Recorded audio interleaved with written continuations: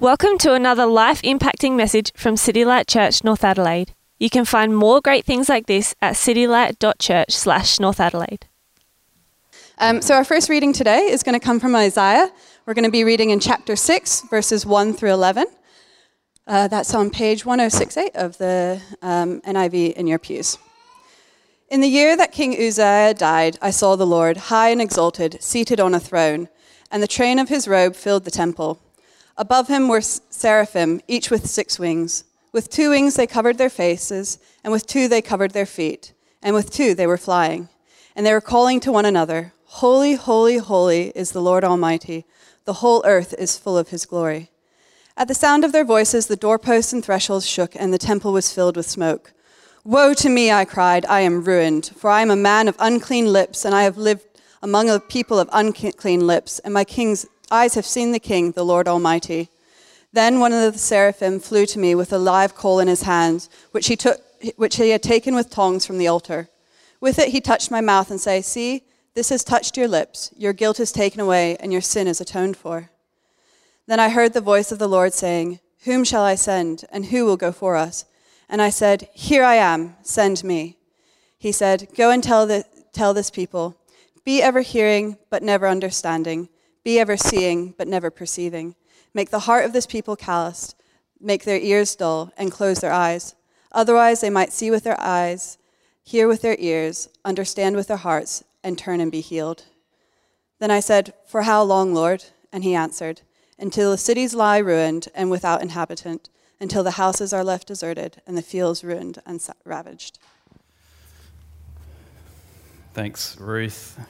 Hey, g'day everyone. It's nice to see you all here tonight. I'm Jacko, or Simon, lead pastor here at City Light.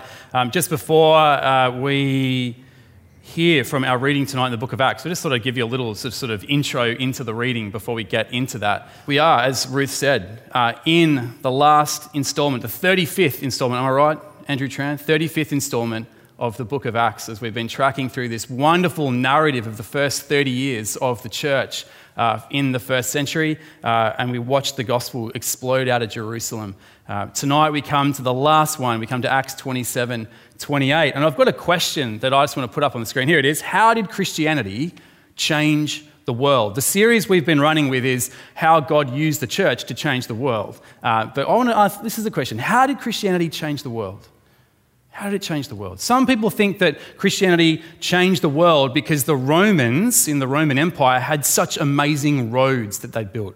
The technology they had, this is 2,000 years ago, was pretty impressive. The roads they created and built around the Mediterranean throughout the Roman Empire were quite impressive and allowed for people to journey from city to city, trading, economy and things like that, but also perhaps allowed for the easy transit of people between cities to allow the good news of Jesus to kind of get out and impact heaps of people. That's one thought. The other theories are the Greek language. So if you know, in the Roman world, in the first century, Koine Greek was the language of that area. And pretty much everyone was speaking Greek.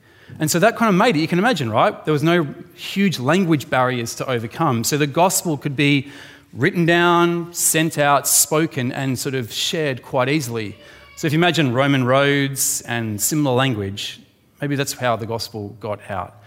Before I speak any more on how the gospel changed the world, I want you to turn to the person next to you for about a minute and see if you can come up with the answer to that question. How did Christianity change the world? See what you come up with. Go. Give me 1 minute. Talk to the people around you. Go.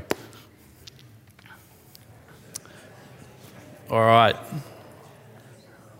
I won't ask you to sort of shout out your answer just yet. We'll come maybe to the answer to that question a bit later in tonight's sermon. I think Acts 27, and in particular Acts 28, I think comes really close to giving us the kind of, I would say, definitive answer to that question. How did Christianity change the world? Today, when we open the Bible, come to Acts 27:28, we find ourselves in Malta. There's a map on the screen. There's little Malta down there. We're in Acts 27. That's where we're in Malta in that particular chapter. AD 59, a few years ago now. end of this 30-year history of the establishment of the church, as the gospel movement went out from Jerusalem to Judea to Samaria to Crete to Syria to Greece to Macedonia, etc. Paul, on the verge of Rome, this great apostle, the great messenger of the gospel, on the verge of getting to Rome, that sort of little up in the top left there in Italy, on the verge of stepping onto that continent, and then he decides, no, I'm going to go back to Jerusalem, so down to the bottom right-hand corner. He wants to go back there to deliver a gift. When he goes to Jerusalem, he's accused of being a troublemaker. Now, if you're a troublemaker in Roman times, that doesn't go well for most people. Most people never come back again after they've sort of been accused of that. Paul gets arrested, he gets imprisoned, he remains in custody. He's sent to Rome to face the crazy Emperor Nero. In this section, Paul is ultimately on his way back to Rome. He gets shipwrecked. He takes a 10-day walk from a place called Puteoli via the Appian Way, stops at a few taverns along the way for a chicken parmigiana or something like that, I don't know, on his way to Rome. This whole time, right, the cause of the gospel has been inching towards Rome, which is many times in this time it was considered like the ends of the earth, like the beginning, the end of the area. Paul, though, is bound and in chains, but the gospel is not bound or in chains. It is not changed. The gospel is unhindered, unstoppable. And that's where we pick up our reading today, Acts 28, verse 11 to 31. Love you to turn that up. Ruth's going to come and she's going to bring us that reading. All right, so back into Acts 28, 11 through 31. We're on page 1743 of the Bibles in your pew. After 3 months, we put out to sea in a ship that had wintered in the island. It was an Alexandrian ship with the figurehead of the twin gods, Castor and Pollux. We put in at Syracuse and stayed there for 3 days. From there, we set sail and arrived in Rhegium. The next day, the south wind came up, and on the following day, we reached Puteoli. There we found some brothers and sisters who invited us to spend a week with them. And so we came to Rome. The brothers and sisters there had heard that we were coming, and they had traveled as far as the Forum of Appius and the 3 taverns to meet us. At the sight of these people, Paul thanked God and was encouraged. When we got to Rome, Paul was allowed to live by himself with a soldier to guard him. 3 days later, he called together the local Jewish leaders. When they had assembled, Paul said to them, "My brothers, although I have done nothing against our people or against the customs of our ancestors, I was arrested in Jerusalem and handed over to the Romans. They examined me and wanted to release me, because I was not guilty of any crime deserving death. The Jews objected, so I was compelled to make an appeal to Caesar. I certainly did not intend to bring any charge against my own people. For this reason, I have asked to see you and talk with you. It is because of the hope of Israel that I am bound with this chain." They replied, "We have not received any letters from Judea concerning you, and none of our people have come from there have reported or said anything bad about you. But we wanted to hear what your views are, for we know that people everywhere are talking against this sect." They arranged to meet Paul on a certain day and came in even larger numbers to the place where he was staying. He witnessed to them from morning until evening, explaining about the kingdom of God, and from the law of Moses and from the prophets, he tried to persuade them about Jesus. Some were convinced by what he said, but others would not believe. They disagreed amongst themselves and began to leave after Paul had made this final statement. "The Holy Spirit spoke the truth to your ancestors when he said through Isaiah the prophet, 'Go to this people and say, you will be ever hearing but never understanding. You will be ever seeing but never perceiving. For this people's heart has become calloused. They hardly hear with their ears, and they have closed their eyes. Otherwise they might see with their eyes, hear with their ears, understand with their hearts, and turn, and I would heal them.' Therefore I want you to know that God's salvation has been sent to the Gentiles, and they will listen." For 2 whole years, Paul stayed there in his own rented home and welcomed all who came to see him.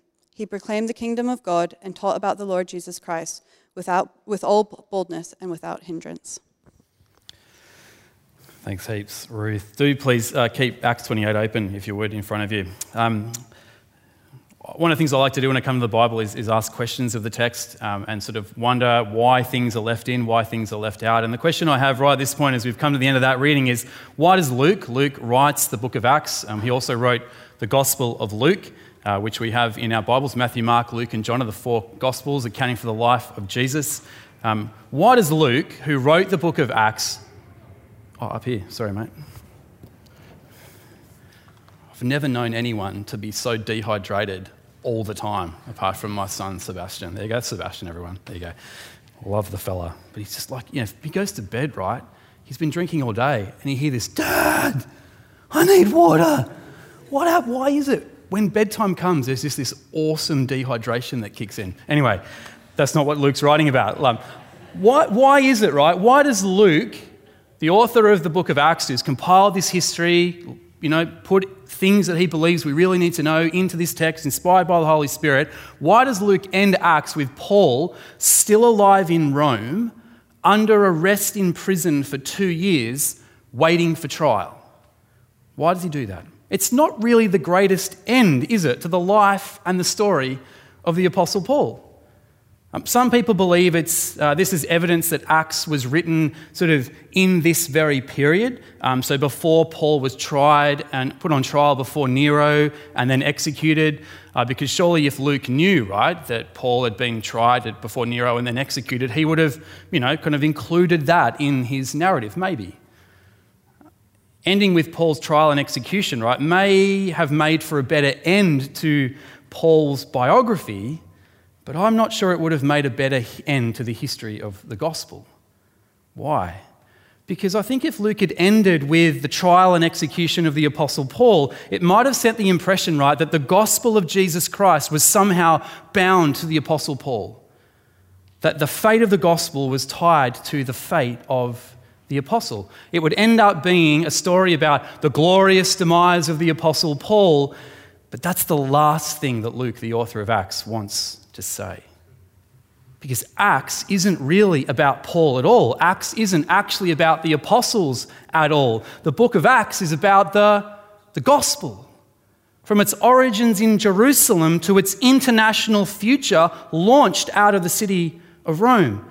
And it's in that sense that these final paragraphs of the book of Acts are wonderful and perfect for conveying that theme.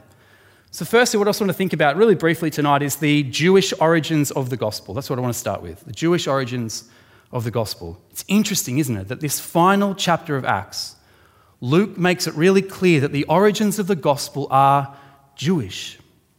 Notice the first thing that Paul does, chapter 28, verse 17. Once he gets to Rome, after a couple of counter meals with Christians in Rome, he meets with the Jewish leaders. Why? Because that's where the gospel had come from. So he has to call together the leaders, the Jewish leaders in Rome together. And when he has the Jewish leader, when he has the Jewish leaders in front of him, he stresses the Jewishness of the gospel. So in verse 20, he says, "It is because of the hope of Israel that I'm bound in these chains."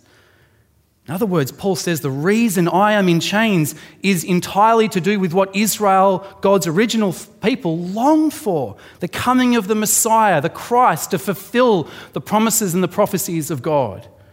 Paul, have a look at chapter 28, verse 23, really kind of drives this home. After they had set a day to meet with him, they came to him at his lodgings in great numbers. From morning until evening, he explained the matter to them, testifying to the kingdom of God and trying to convince them about Jesus, get this, both from the law of Moses and from the prophets. It's from the law of Moses, kind of the first 5 books of the Bible, and from the prophets, a whole lot of the rest of the Old Testament, that Paul sought to persuade these people about Jesus, that he was the promised Messiah. You're trying to understand the Christian faith. I don't know if you're here tonight. It's great to see a lot of unfamiliar faces. If you're here tonight and you're kind of here exploring the Christian faith, or maybe you're new to the Christian faith, it's actually difficult to understand the Christian faith without understanding a fair bit of the Old Testament. I think I've used this illustration before, right? It's a bit like, when you go, I don't go to many parties, right? But, because I'm a bit old. But, when you go to a party and you're a bit late and people are having lots of good conversations and you see a few people, you go, oh yeah, I know those guys, Liam and Lauren and Renee. And you walk up and they're having this great conversation. And I just sort of waltz in and just sort of stand there awkwardly and they're chatting. And then, the punchline comes and like Renee goes, like she's laughing because it was funny. And I go, it's really great. And they're going, Simon, why are you laughing? You had no idea about the first part of the story. When I was in high school, I wasn't very good at maths. I might have shared this one as well. I wasn't good at maths. So I got moved to another maths class, I think the one sort of down a few rungs. And my maths teacher, I walked in, new kid, one of the thicker kids on the block. So I walked in, sat down, first day in this new class, and the teacher's telling this story, and all of a sudden the class just erupted in laughter. And I just sort of looked around, like peer pressure, right? So I started joining in. The teacher says, "Quiet. Simon, why are you laughing? You weren't here yesterday." I was devastated. Isn't that a wonderful way to welcome a new... If you're a teacher out there, don't do that. But that's all that. This is therapy for me to write. There you go. If you walk into a conversation at a party and you've missed the first part, you can't quite... You can understand the words that people are saying perhaps, but you don't really know fully what it's all about. Even in this final chapter of the book, the international, world-changing spread of the gospel, Luke stresses the Jewish origins of the gospel. And my point for us here tonight is that if we want to appreciate more deeply the gospel of the Lord Jesus Christ, it'd be good for us to more deeply appreciate the Old Testament, God's text, which all points to Jesus. The origin of the gospel is the Jewish nation of Israel, but the future of the gospel is among all the nations. So secondly, the international future of the gospel. Picking up at verse 25 of chapter 28. They disagreed with each other, and as they were leaving, Paul made one further statement. Somehow Paul really gets up their noses. You get a sense of how. Look at this. The Holy Spirit was right, he's saying to these people, in saying to your ancestors through the prophet Isaiah, "Go to this people and say, you will indeed listen but never understand, and you will indeed look but never perceive. For this people's heart has grown dull, it's grown hard, and their ears are hard of hearing, and they have shut their eyes, so they might not look with their eyes and listen with their ears and understand with their heart and turn, and I would heal them." These words are from Isaiah. Isaiah chapter 6. The original context of Isaiah chapter 6 is God speaking to the prophet Isaiah 700 years before Jesus came to planet Earth, God in the flesh. The prophet Isaiah kind of comes to church effectively one Sunday, actually not really expecting to meet with God on that particular Sunday, but he is overwhelmed with a vision of God. He's struck down. He realizes, I am unworthy, I am unclean, I'm stuffed because I'm in the presence of God. And yet God gets a coal from the mercy seat, puts it on his lips, atones for his sin, and says, stand up. And then God is looking around going, who's going to go? Who's going to tell the good news that I save sinners to the world? And what does Isaiah go? He goes, here I am, send me. He's just encountered the beauty and the holiness and the majesty of God. He's just had his sins forgiven, and he's like, I'll do anything for you. Here I am, send me. But the prophecy that we have recorded in Isaiah 6 that was read just before, that I just read then, basically is, okay, Isaiah, you do that. But you're actually going to be one of the most unsuccessful prophets in Israelite history. Actually, you're going to be a bit of a failure. Imagine that. Your calling before God is to spend a lifetime preaching and no one will listen. A few years ago, right, Billy Graham, people know Billy Graham. Billy Graham died, went to be with the Lord. He spent a lifetime really preaching the good news of Jesus. He preached the good news to like 250 million people, and thousands of people got saved, came to know the forgiveness of sins and eternal life through Jesus, through his work. Amazing ministry. But not for Isaiah. Not for Isaiah. It's interesting, though, that in Mark chapter 4, Jesus quotes exactly that same passage, Isaiah chapter 6. He uses it to highlight the fact that the Pharisees whom he's speaking to are kind of not really receiving the message very well. So it's not surprising, right, that Paul picks it up, who must have known that Jesus cited that passage when he was speaking in that similar context, and that he knows the passage of Isaiah really well. He would use it well to describe what was happening to his preaching. The big point, of course, is that the nation of Israel had a history of rejecting the good news that God sent to them. But the Gentiles, the nations of the world, on the other hand, they'll embrace it. That's why Acts chapter 28, verse 28 really is kind of the punchline and probably the thing that really gets up the noses of these Jewish leaders, causing them to kind of just walk out. Because Paul says this, verse 28, "Let it be known to you then that this salvation of God, centered on the person of Jesus, has been sent to the Gentiles, to the nations, and they will listen."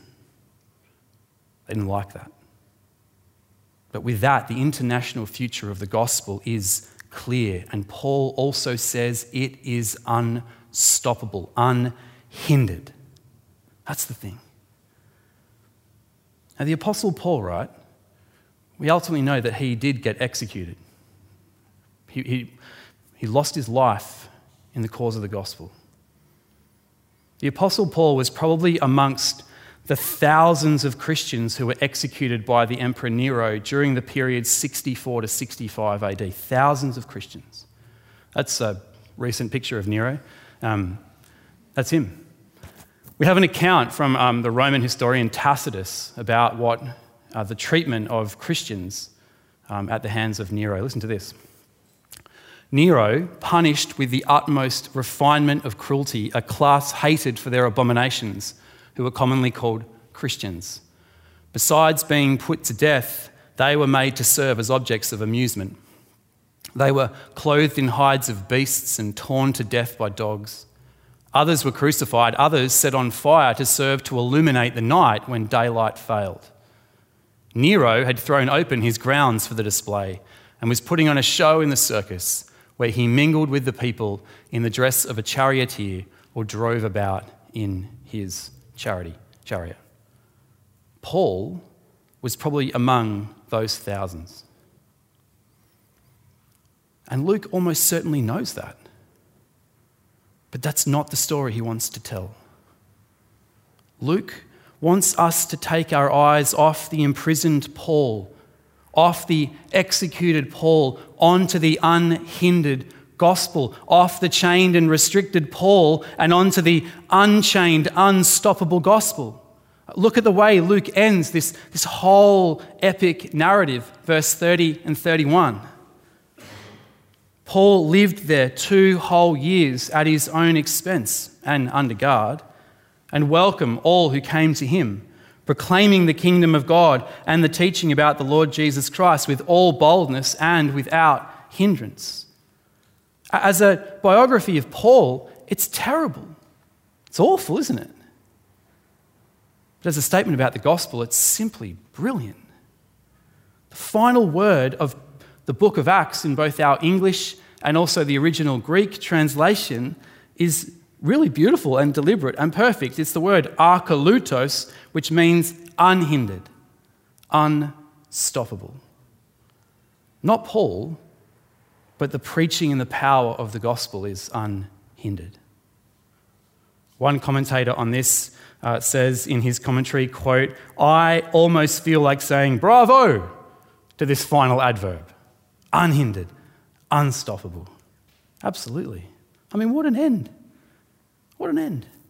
I mean, whatever the fate of Paul and the apostles, the most important thing for Luke is that the gospel of Jesus makes its way to Rome. That's all Paul wanted. Paul really didn't care about what happened to him. He just wanted to make sure the gospel got to Rome, and so then the gospel could go to the ends of the earth. The gospel franchise right at Rome had settled in, set up shop, was open for business on the international stage. That's what this is all about. We actually have very little information about what happened to the apostles in the end. A little bit outside the New Testament, that's all. But the New Testament pushes our emphasis onto the unhindered, unstoppable gospel, not the fate of the apostles. And here I reckon, right, we find, I think, what could be the definitive explanation for Christianity's extraordinary success in the first century, and I think hopefully our success in this modern day. How did Christianity change the world? Are you ready for the answer? Here it comes. The gospel. Anyone get that right? A few people willing to go. Yeah, door prizes for you tonight. In the end, right, that's That's the only thing that explains the extraordinary and miraculous and world-changing expansion of Christianity. It's the message itself. Unhindered, unstoppable. The message preached and proclaimed by ordinary men and women all over the Mediterranean. The message preached. Rodney Stark, he's an atheist philosopher who has written a book called The Rise of Christianity. In that book, he just basically says this is the key thing to the expansion of Christianity across the globe. The rise of Christianity can be boiled down to one simple phrase: for God so loved the world. It was revolutionary stuff. That a slave and a noble person realized they were both made in the image of God and could greet one another as brothers and sisters in Christ. Christianity gave to its converts their humanity. The extraordinary message that Christians preached is the reason for Christianity's extraordinary success. The same is true today. The same is true today.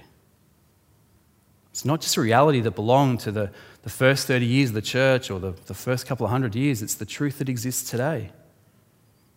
The key to Christianity's progress was not finances. The key to Christianity's progress was not a building, or in our case, like a lack of a building. It was not our music. It was not our technology. It was not our lack of technology. The key is the gospel message itself, that God so loved the world that he gave us his one and only Son, that he would come into the world, into our mess, into our brokenness, live the life that we could not live, die the death that we deserve, and then rise again to secure our forgiveness and our eternal life. God grows his church through the gospel. The message of Christ's life, his teaching, his death, his resurrection, his ascension, his return, our salvation. While there are many factors leading to people embracing the gospel, the announcement of the gospel is fundamental.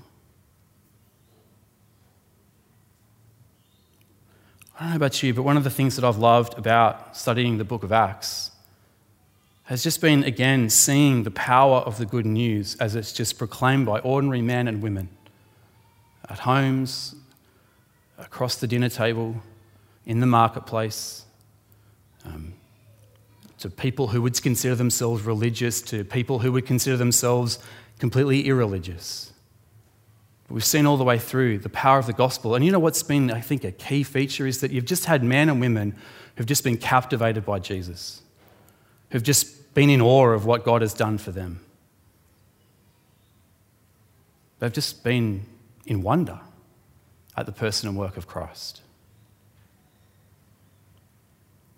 You know, the real question, I think, as we come to the end of the book of Acts, 35th installment, I think the key question at this moment right now in the life of City Light Church North Adelaide isn't about our church finances. It's not about our building or our lack of a building or where we're going to meet. It's about the gospel of Jesus Christ and whether we've maintained our wonder at what he's done for us.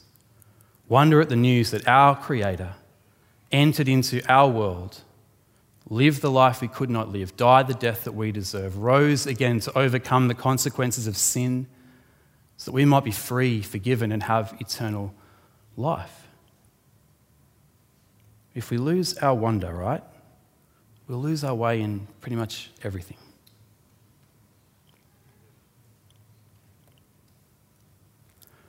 So I want us to leave today, and we're having an Acts after party at our place tonight. And I want to ask the question, right? Have you lost your wonder? Have you lost your wonder? The miracle of God, saving sinners like us. Because if you're captured by the gospel, everything flows, right? You know, I'm not wanting you to kind of leave here going, right, I'm going to go out this week and I'm going to try harder to feel more awe and wonder at what Jesus has done for me. You know, I'm going to try harder. I'm saying I want you just to remember what God has done and recapture the wonder. You know, please don't hear me saying either, you know, we must recapture the wonder of the gospel or else the gospel message will be hindered. It will come to a stop in our world as if it's all about us, right? No way. I mean, if there's one thing that Luke wants to teach us in the book of Acts, it's that whatever happened to the apostle Or whatever happened to the church, the gospel is what? Arkalutos. It is unstoppable, unhindered. So much so, in the big scheme of things, I hope I don't get in trouble with this from our elder candidates, right? It kind of doesn't really matter about who's on staff or who's not. Doesn't matter if we meet budget, if we sort of fall down in that way. Doesn't matter if we never find that beautiful building somewhere in North Adelaide where we can do everything that we kind of want to do. Because the fate of the gospel is not tied to the fate of City Light Church North Adelaide, just as it wasn't tied to the fate of the Apostle Paul.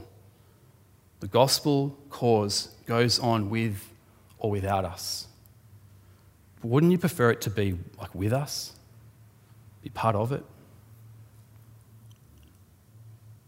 I used to work at a church in North Adelaide here in the city.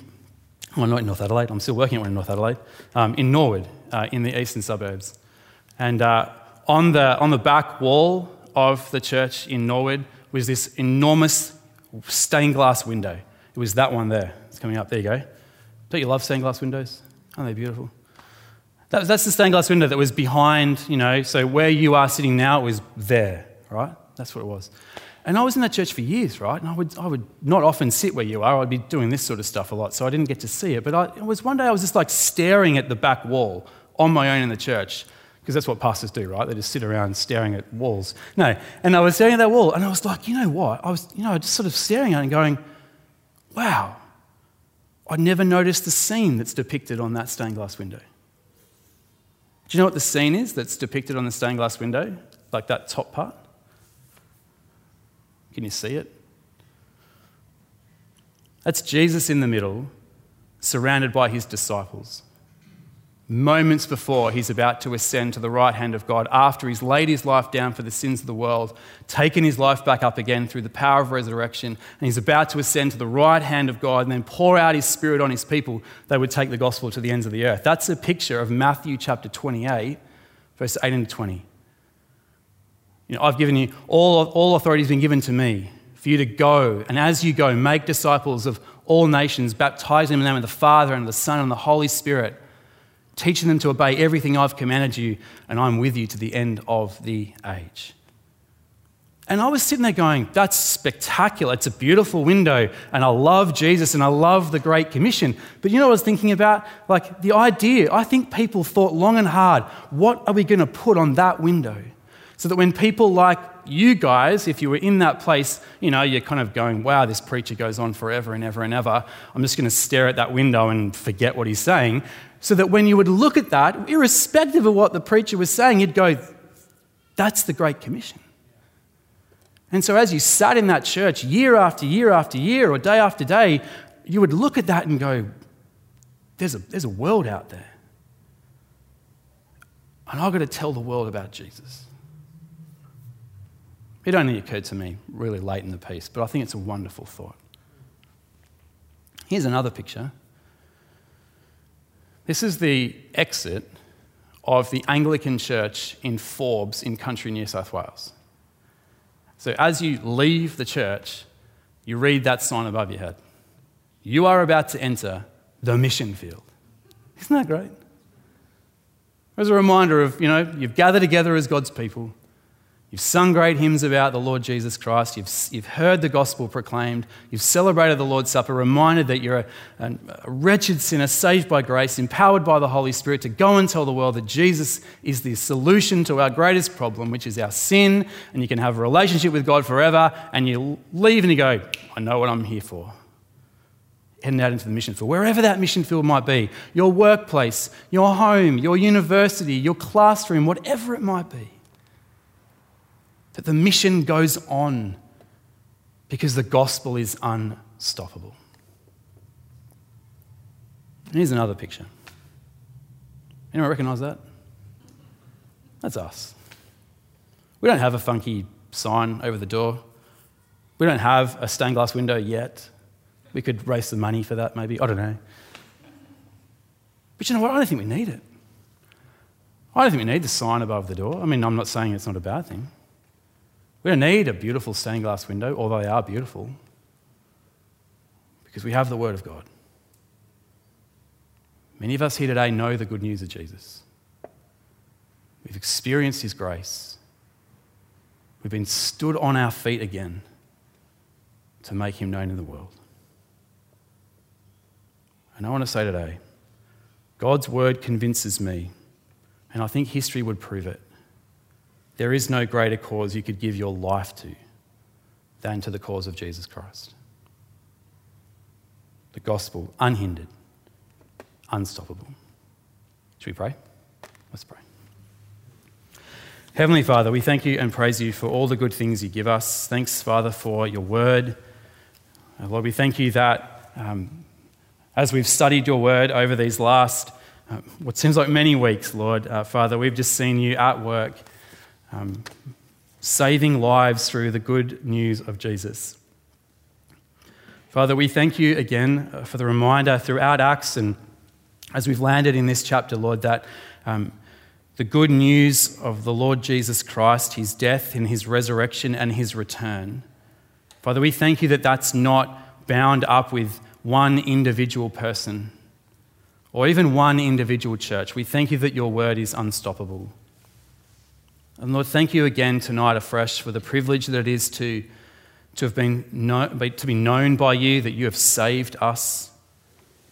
And Father, we thank you, Lord, that just as you worked through and used ordinary men and women in the first century, in the first 30 years of the church, you continue to use men and women today, captured by your grace, to make Jesus known. And Father, we pray that we would be a church that continues to be devoted to the apostles' teaching, devoted to the gospel. And Father, we realize again tonight there is no greater cause to be part of than to be part of making Jesus known in this city and to the ends of the earth. So Lord, would you help us? Burn your word in our hearts. We ask this in Jesus' name. Amen. Thank you for listening to audio from City Light Church, North Adelaide. We hope you found it helpful and we'd love for you to share this message with others.